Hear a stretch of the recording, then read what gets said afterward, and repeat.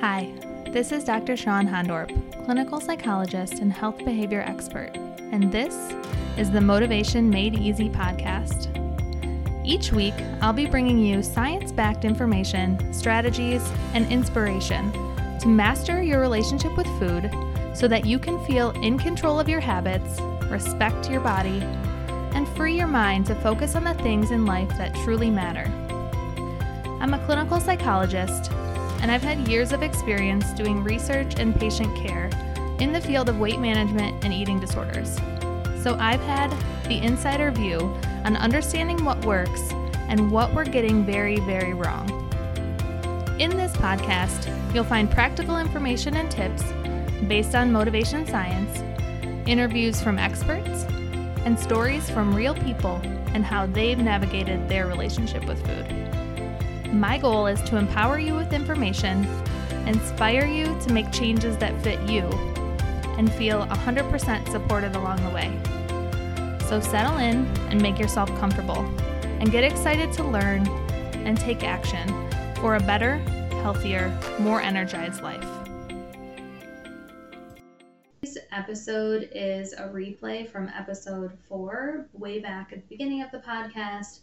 It's one of our foundational episodes, and this is one of the foundational episodes where I get a little bit into our personal journey as a family and some of the ways that we've been able to use fear, but I would also say really like getting connected with what matters. And one of the reasons that I'm replaying these episodes, not only because I think that they're really foundational principles that it's really important to understand as we understand motivation, but also because our family over the last several weeks has been hit with a lot of grief and loss and new diagnoses and things that, while are very painful and hard, they do get you very connected with what matters and very connected with your values.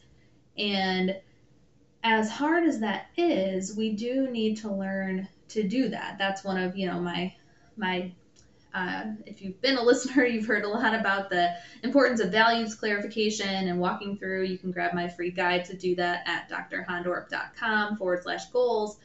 But unfortunately, this is something that there's a reason. There's acceptance and commitment therapy is a very, very evidence-based approach to a lot of psychological difficulties. It's really been very pivotal in building on what we know from cognitive behavioral therapy. It's moving away from just change your thoughts to feel good, but realizing that sometimes focusing on feeling good keeps us in a trap. It keeps us moving away from what we value, and that being able to tolerate distress or being able to experience discomfort and pain, emotional or physical, if it's in service of our values, is incredibly powerful. And so this idea of like self-care doesn't always mean feeling good. Sometimes self-care means digging deep into the tough, painful stuff that you're avoiding so that you can free up, realize what you're doing that's ineffective, and move towards positive change. Of course, that's like one way that therapy really works, is this place where you have freedom to show up as yourself, be vulnerable, but be safe, and explore difficult emotions and move forward. And this is a powerful skill that you will learn and you will be honing throughout your life. And so this is something that I am still honing as we, again, had this opportunity over the past, I'm recording this little intro here in September of 2021, and we've been hit with a lot of tough stuff. And so to be able to say, okay, how am I living my life? Is it consistent with the person I want to be? Is it consistent with my values? Making space for that can be really uncomfortable, because sometimes, like for me over the past few months, I'm like, well, I'm not. And this has already been the case prior to being hit with a lot of loss. I just didn't feel like I was present enough for my family. I felt like I was too wrapped up in building up this business. And, as much as I absolutely love what I'm doing, it didn't feel sustainable. It felt like I was going to burn out. And And so to be able to sit in that discomfort and realize there's a discrepancy with how you want to be and how you are is very painful but very valuable. And so when we can do that without shame and self-criticism, which I am a work in progress on, ask my husband, we can create true meaningful change that is aligned with how we want to live. And so that's the value here. So this episode, you're going to hear a bit about our personal journey, how after I moved away from dieting, we made some lifestyle changes that were truly autonomous and truly consistent with the way we wanted to live, with some of the ways that we eat, and but yeah, certainly not in a perfect way. So I hope you enjoy diving back into this story, and I hope that you're doing well. I hope that you're trying to slow down and make space for yourself, and whatever you're going through, because there is a lot going on in the world right now, and I think we all feel it pretty immensely. So I hope you're taking care of yourself. I hope you enjoy this episode, and I can't wait to hear what you think. Talk to you soon. And just as a reminder, this podcast and blog are for educational and informational purposes only. It should not be construed as any form of professional advice. If you are struggling, please seek out a professional in your arena that you're struggling with so they can help you navigate how this information might apply to your specific situation. All right, let's dive in. Hey guys, Dr. Sean Hondorp here, and coming at you with a little bit different type of episode today. I was actually going to do this episode a little bit later on in the podcast, but I had an experience this past week, and honestly, I just kind of felt compelled to tell you a little story that has influenced our family's lives tremendously over the past few years, and really talk to you about, I'm all about the science of motivation and the theories and the research and all of that, but really how this matters and why this is such a passion for me and why it matters to you is how it maps onto our lives, right? So I have this opportunity to share with you how our family has really thought about our health and our motivation to make healthy changes, and hopefully it's of some value to you today. So thank you so much for listening. I truly appreciate you being here. It means more to me than you could ever know. So I want to tell you a story today that's pretty personal. And so settle in. So this week, I had a moment of kind of freaking out. I had, last summer, I realized and was diagnosed with basal cell carcinoma, a form of skin cancer that's really common. It's on my forehead, so if you've seen videos of me, you might be like, what's that thing on your forehead? So it basically showed up as like dry skin for a while, sort of a non-healing dry spot. I had no idea it could be cancer, to be honest. I went in and I was like, hey, can you do a skin cancer check? And also, like, what's this dry spot? Tell me what lotion to put on it. And she's like, actually, I suspect this is basal cell carcinoma. So the type of skin cancer I believe is, don't quote me on the stats, but I think like 1 in 5 people get it. Obviously, sun exposure is a risk factor, but it's also a genetic risk factor. So I have some family members who have had it, so we have a genetic risk for it as well.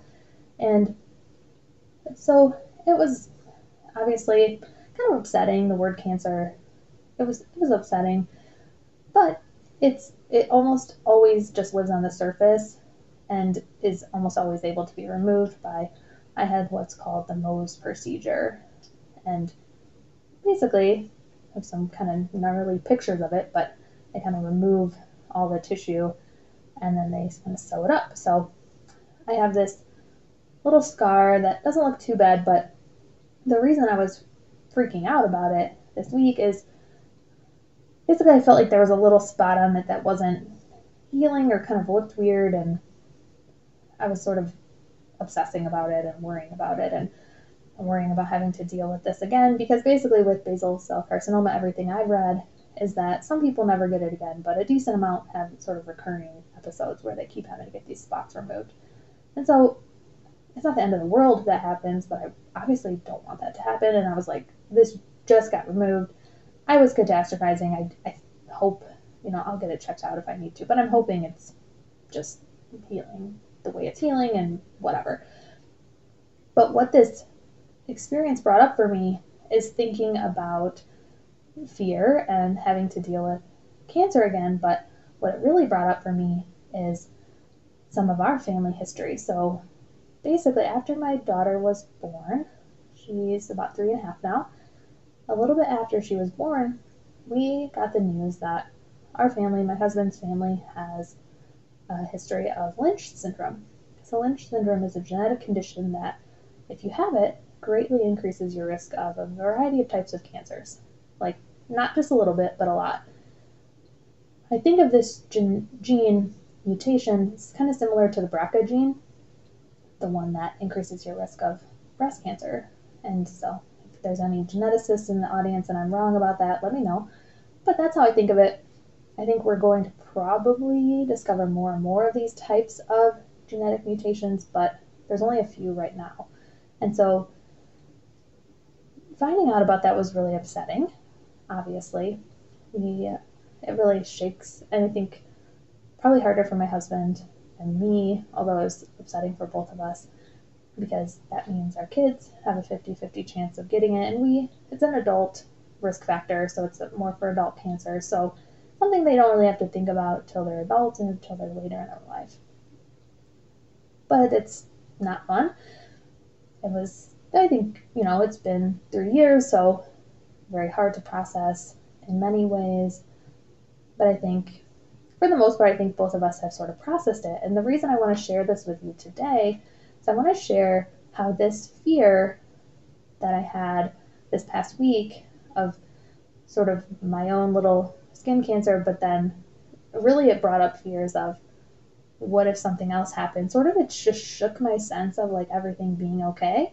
And it was also during a week where I was just really focused on the business. I'm a brand new entrepreneur. I had a 9-to-5 and now I just have my entrepreneur little private practice and the podcast educational support business that you're seeing here. And I was really focused on work, understandably, but then I got this like sort of feeling like none of that's going to matter if something happens to our health, right? And so stressing about this, and also basal cell carcinoma, I've read some research that like the stress response, and stress actually greatly impacts our immune functioning and can impact recurrence, which is kind of crazy. I mean, we know that stress impacts our disease risk, but it makes you think, I can't be too stressed because I don't want to cause cancer myself. And that's a whole rabbit hole that's obviously not useful to go down, right? But what happened is, in this moment of fear, what I want to talk to you about today is how to really transform fear into forward progress and feeling like something you can control. Because this is basically what our family has done over the past 3 years, and definitely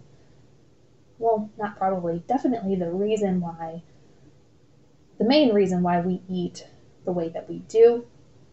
And part of what I want to do in this podcast, as I mentioned in the introduction, is sort of merge the eating disorder world with the health weight management type world to try to find our common ground of where we can not be shame-based in any of our motivations, but also know and learn what we do know about health and health behavior and disease risk in a way that's empowering and really positive. So obviously my biggest thing is our motivation and the theories behind how to develop internal autonomous motivation, how to make these behavior changes not a should. And what we were able to do in finding out about our family having Lynch syndrome, I actually during that time was also working at a preventive cardiology clinic where the cardiologist was often recommending a plant-based diet and recommending forks over knives meal planner to a lot of our patients. So I was seeing that in his notes a lot, and I was sort of thinking like, oh, okay, well, let me try it. So I was thinking, let me try that just to see what the patients are experiencing, right? And to see how the meal planner is so I can talk about that with them. And I was like, we'll probably like it. So we actually liked it much more than we thought we would. Actually, the meal planner we've now been using for 3 years. So it's the Forks Over Knives meal planner. And in fact, I've set it up so that I can be a referral source for you if you're interested in trying it. You can try it free for 14 days, and it's a tiny way. I think I get a very, very tiny amount if you were to sign up beyond the 14 days. But the cool thing is it's a tiny way that you can support this podcast because I'm a one-woman show over here. So if you want to support this podcast and you want to try it, and you also want to try out the Forks Over Knives meal planner, you can do so by going to drshawnhondorf.com/links, and then there's a button on there that says Forks Over Knives meal planner. So if you use that link, if you sign up, then I think I get a small referral fee. So that's a way to support the podcast and try out a new plant-based meal planner. It's pretty cool. So that said, we ended up using this meal planner just to kind of try it out, and we ended up really liking it for a variety of reasons. Basically, and if you do end up signing up for it, it's super affordable. We do the yearly now that we use it so much, and I think it ends up being like $7 a month, so a couple bucks a week. So that's pretty affordable, but it's not any food. You just get it plans out each week. It pre-populates new meals into breakfast, lunch, and dinner. We don't do breakfast, so we take out the breakfast, and we usually do about 4 meals a week. So it gives you 5, but then we usually just pick the 4 that we like, and we usually have 1 meal and then 1 for leftovers. And it pre-populates a grocery list, a meal prep on Sunday thing if you want to get ahead of things, and then it has these different recipes, all of which are plant-based. But I will say that if plant-based isn't for you, you can always add a little bit of like meat or other protein or anything really you can add to it. But it's going to give you a really plant-based like base to plan your meals around. And not every recipe is like a total hit with the family, but a lot of them are really good, and so I definitely recommend it. Okay, but more than recommending the actual planner to you, what I recommend is you reflecting on your own internal reasons. And this is how we've really turned this fear of cancer or fear of disease. And really, I will say too that anyone who's dealt with any cancer diagnosis, my heart goes out to you. Just experiencing this genetic condition and this realization has been really hard for us, but we're also really aware of how lucky we are to be aware of this mutation, right? So that we can be proactive and we can take a stand to do the things that we can. Not everyone, most people weren't given this gift, right? This is a new condition that a lot of people aren't even aware of. And so, not to mention that there's a lot of mutations that we just don't have tests for and we don't have good knowledge around. So we're incredibly grateful to have this gift of being able to, it's really helped us to focus on what truly matters. And as hard as it's been, I think my husband and I would both strongly agree that it's been a gift as well. And so we started this meal planner, and then I ended up having some continuing ed money from my organization, and I ended up taking, Cornell has a plant-based nutrition certificate program, and Cornell is really where T. Colin Campbell is a professor there who's done a ton of this really cool plant-based science research and a lot relating it to cancer risk. So I took this class, and they talked about it, plant-based eating as it relates to cancer risk and heart disease and diabetes and all those areas, and it was an amazing class. It was decently pricey, like I said, my organization paid for it, which I'm super grateful for. But it was amazing, and I've written a blog post about the most shocking thing that I learned in that class. I was pretty aware of the relationship between plant-based eating and heart disease risk, and I wasn't as much related to diabetes. That was pretty interesting too, because you think about diabetes and, reduced carbs and things like that, but that was pretty fascinating, the data of how a plant-based diet can be really useful for that. My caveat obviously is I am a psychologist. I'm not a dietitian. I'm not a nutritionist. I do, clearly taking this course, I do a lot of work to try to stay up on the information and the research, but I'm also not a physician. So none of this is medical advice, but what I was probably most shocked about with this course, and I was sharing with my husband at the time, is how strong the data is for animal protein above a certain percentage and cancer risk. So they've done, and I've written about this in the past, and I'll link to that if you want all the details on the studies, but they've done these really interesting lab studies where they basically look at tumor growth, and it's in rats because it's a lab study, and they've looked at how increasing the percentage of calories from protein from 5% up to, I believe, 20% and back down actually increases tumor growth as you raise it up to that 20%, and then you can actually reduce the tumor growth again. These really slow growing tumors is what they studied for this study by reducing the animal protein back to 5%. They actually used casein for this study, which is a milk protein or a protein found in milk. And I found this pretty fascinating because I honestly didn't know, and maybe you were aware, but I've been in the health field for a long time, and I think sometimes this is yet another example of how when we focus so much on weight loss and calories in versus calories out, that we don't get these messages about the science behind what sometimes animal protein can do, or what this plant-based eating can really do for our disease risk. And T. Colin Campbell also did a huge study called the China Study, and they've written this entire book on it, and I got the book, and I haven't read the whole book, but the China Study was really fascinating because basically what they did there is they started to look for patterns and dietary patterns in China, and the interesting thing about that is that China, this was in the 1980s, and China was a really interesting, ideal place to study at that time because it had this huge population of about 800 million people, and they studied 96% of the population, so this huge portion. And the diets of people living in China were much more plant-based than in the West, so this allowed researchers to actually study a plant-based eating pattern on a larger scale. So we couldn't really do this in the US because it's not as common to eat this way. And so the China study was also fascinating because they rarely migrated within their country. So almost 90 to 95% of people in China never left, in rural China, never left the area where they were born. So this made their eating patterns easily studied to accurately link to disease risk versus like in the US, right, where we're always moving around. And so that you wouldn't really be able to study that very well. Their food systems are also highly localized, and food patterns varied a lot from region to region. And so this lended more confidence to their study conclusions. There was also very little genetic variation between the subjects, suggesting that changes in disease risk were more likely due to diet, not genetics.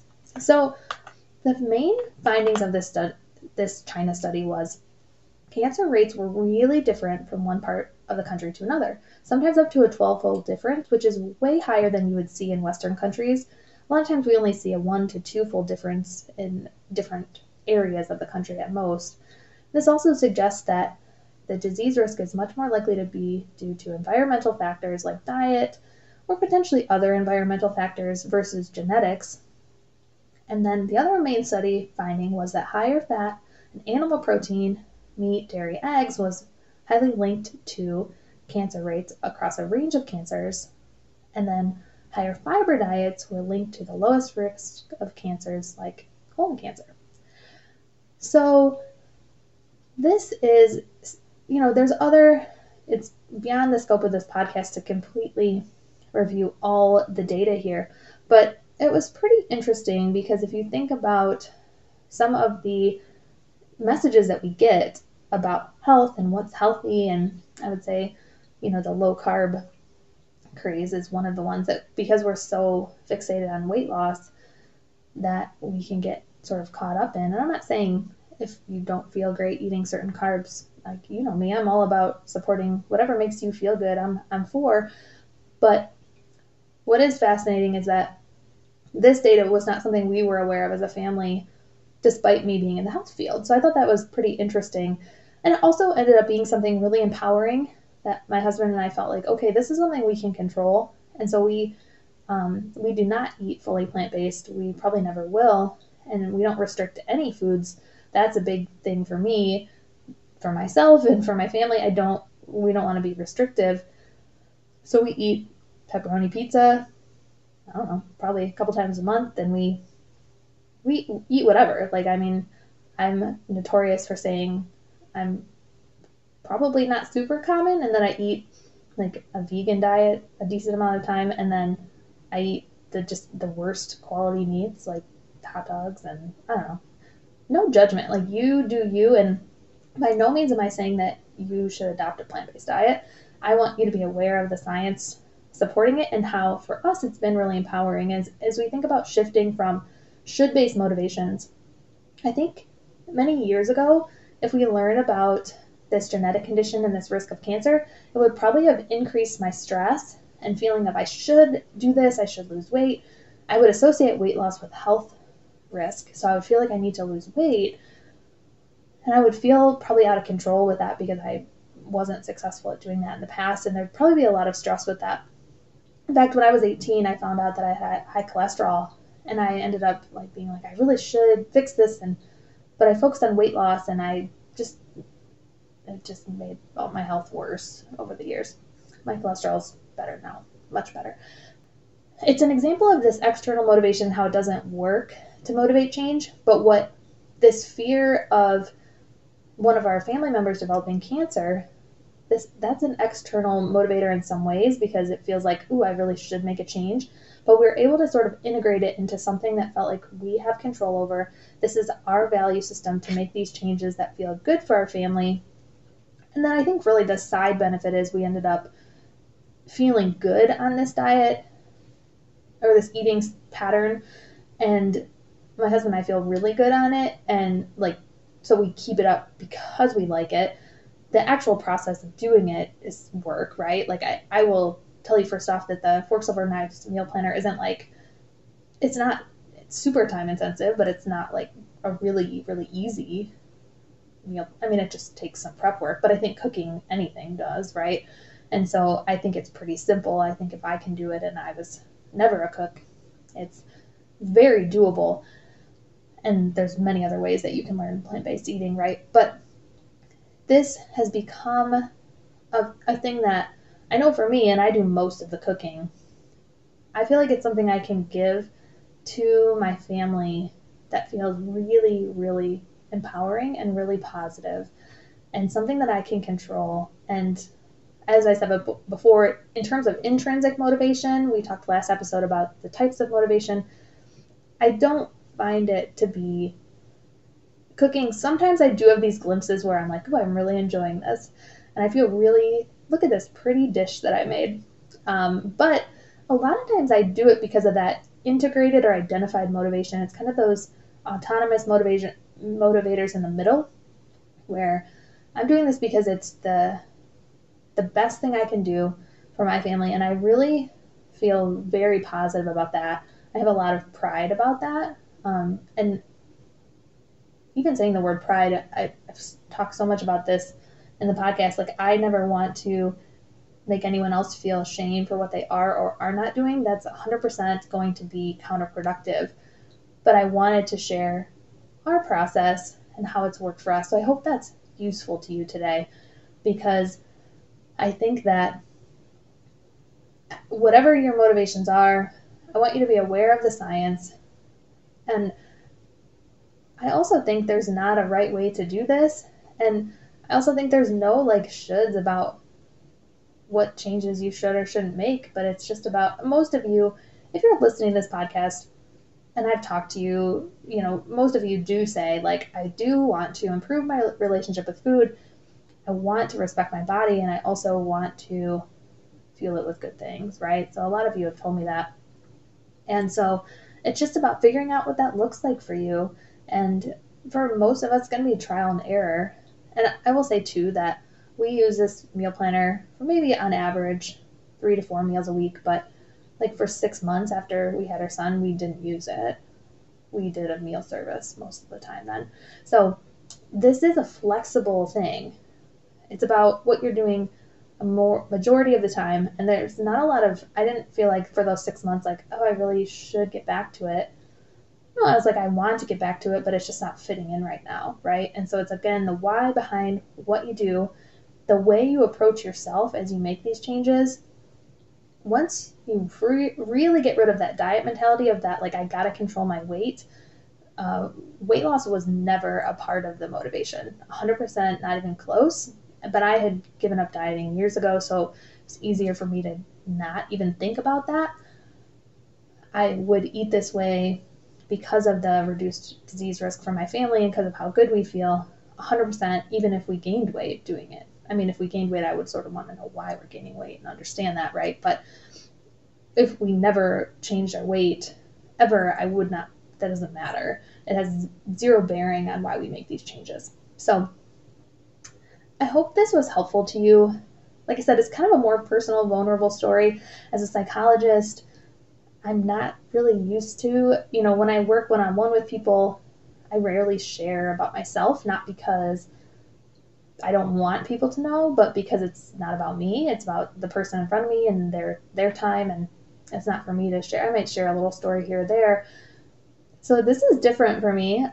I think the biggest message here, I don't have any specific tips per se, except to pay attention.